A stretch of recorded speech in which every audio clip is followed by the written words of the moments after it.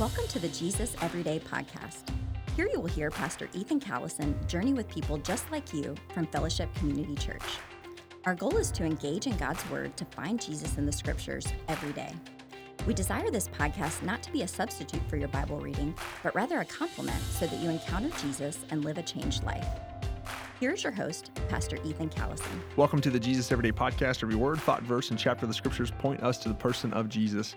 My name is Ethan Callison. I serve as one of the pastors here at Fellowship Community Church. I want to say thank you for joining us here today on the Jesus Everyday Podcast as we are in the Gospel of Matthew, chapter 17, with Lisa Sarver from our North Campus.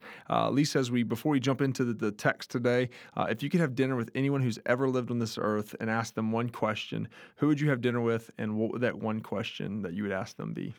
So I said I wasn't going to answer the question, but then he came back to it, and I answered it without even thinking. So it would be my mom, for sure. And the question I would like to ask her is, how's it going over there, up there? Yeah. Just to know her thoughts and her perception of what it's like in heaven. All right, so I never met your mom, obviously. What do you think, knowing your mom, what do you think her answer, like, how would you think she would respond? Oh, she's loving it. She worshiping every second of every day, singing. She's got children all over her, around her, up in her lap. My mom passed away the same week that, I don't know if you remember, but there was a explosion that happened in the daycare. Can't remember what city that happened in, but anyways, multiple children were killed. It was a terrorist kind of thing, and we all laughed and said, "Mama got there just in time to be there to welcome those little babies home," because that's what she would be doing. And we say that, I shared earlier in this week about Lindsay's infertility, and it is an incredible comfort for her to think that Grandma has those babies. Grandbabies. Mm-hmm. Yeah. Great grands. So she is definitely holding all those great grandbabies and every other baby that might be there or every other child that might be there. And she is praising Jesus. I know she is singing.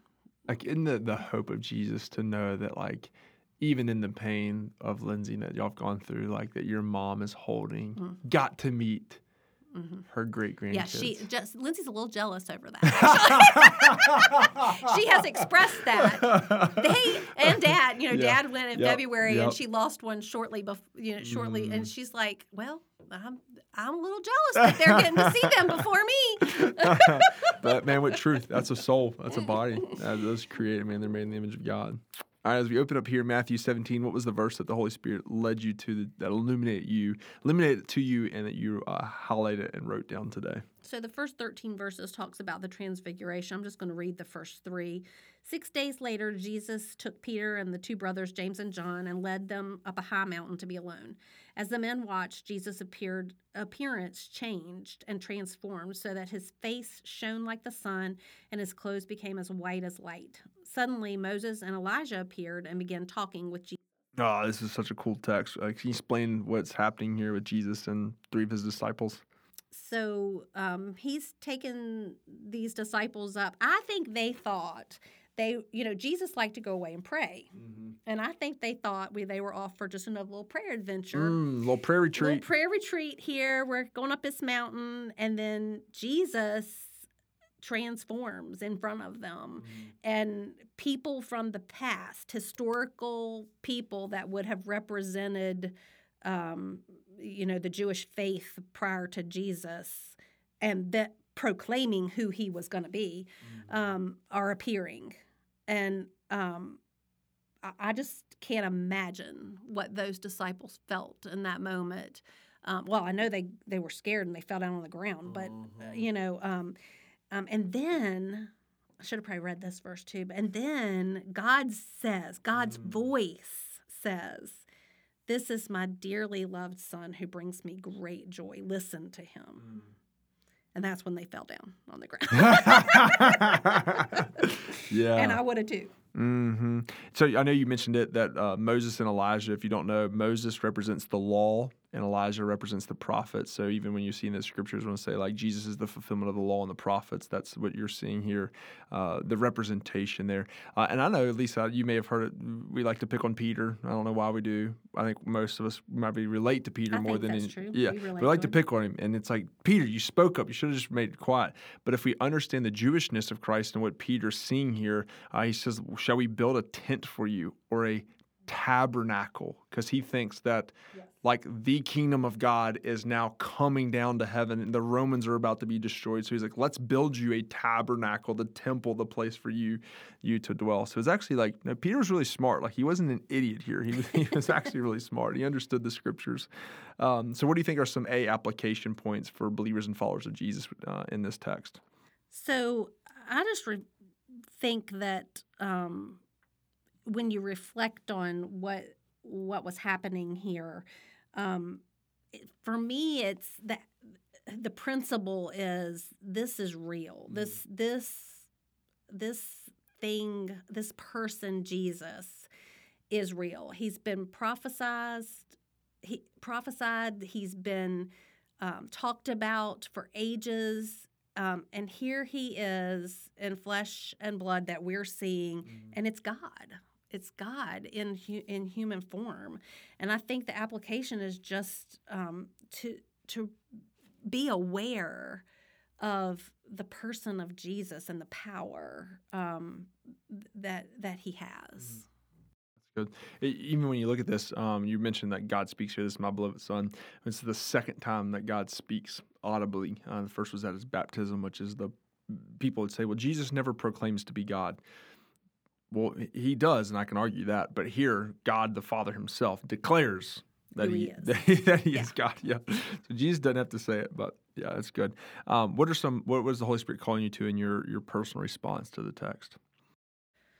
I think for me personally, this just really makes me want to sit in who Jesus is, the Son of God, the Son of God.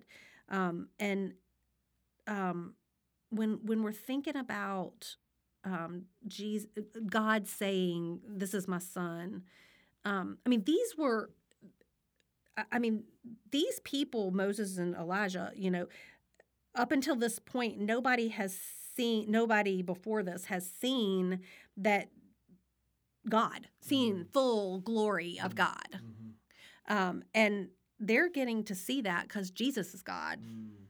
And then they hear God's voice with that. I just think the apply is be in awe. Yeah. Just be in awe of who God is and who Jesus is, and that they desire a personal relationship with each and every one of us. I mean, that's overwhelming to me, that they want that and they offer that and it's available to everybody. Yeah, until you said that, I don't know why I never connected the dots, but you have Moses who does see the tail of this trail. Right, and then but doesn't see his full glory. No. And then Elijah sees it right after he has all the 200 prophets of Baal killed and destroyed, and then they're after him, so he hides in the cave. And there he sees the tail end of God as well.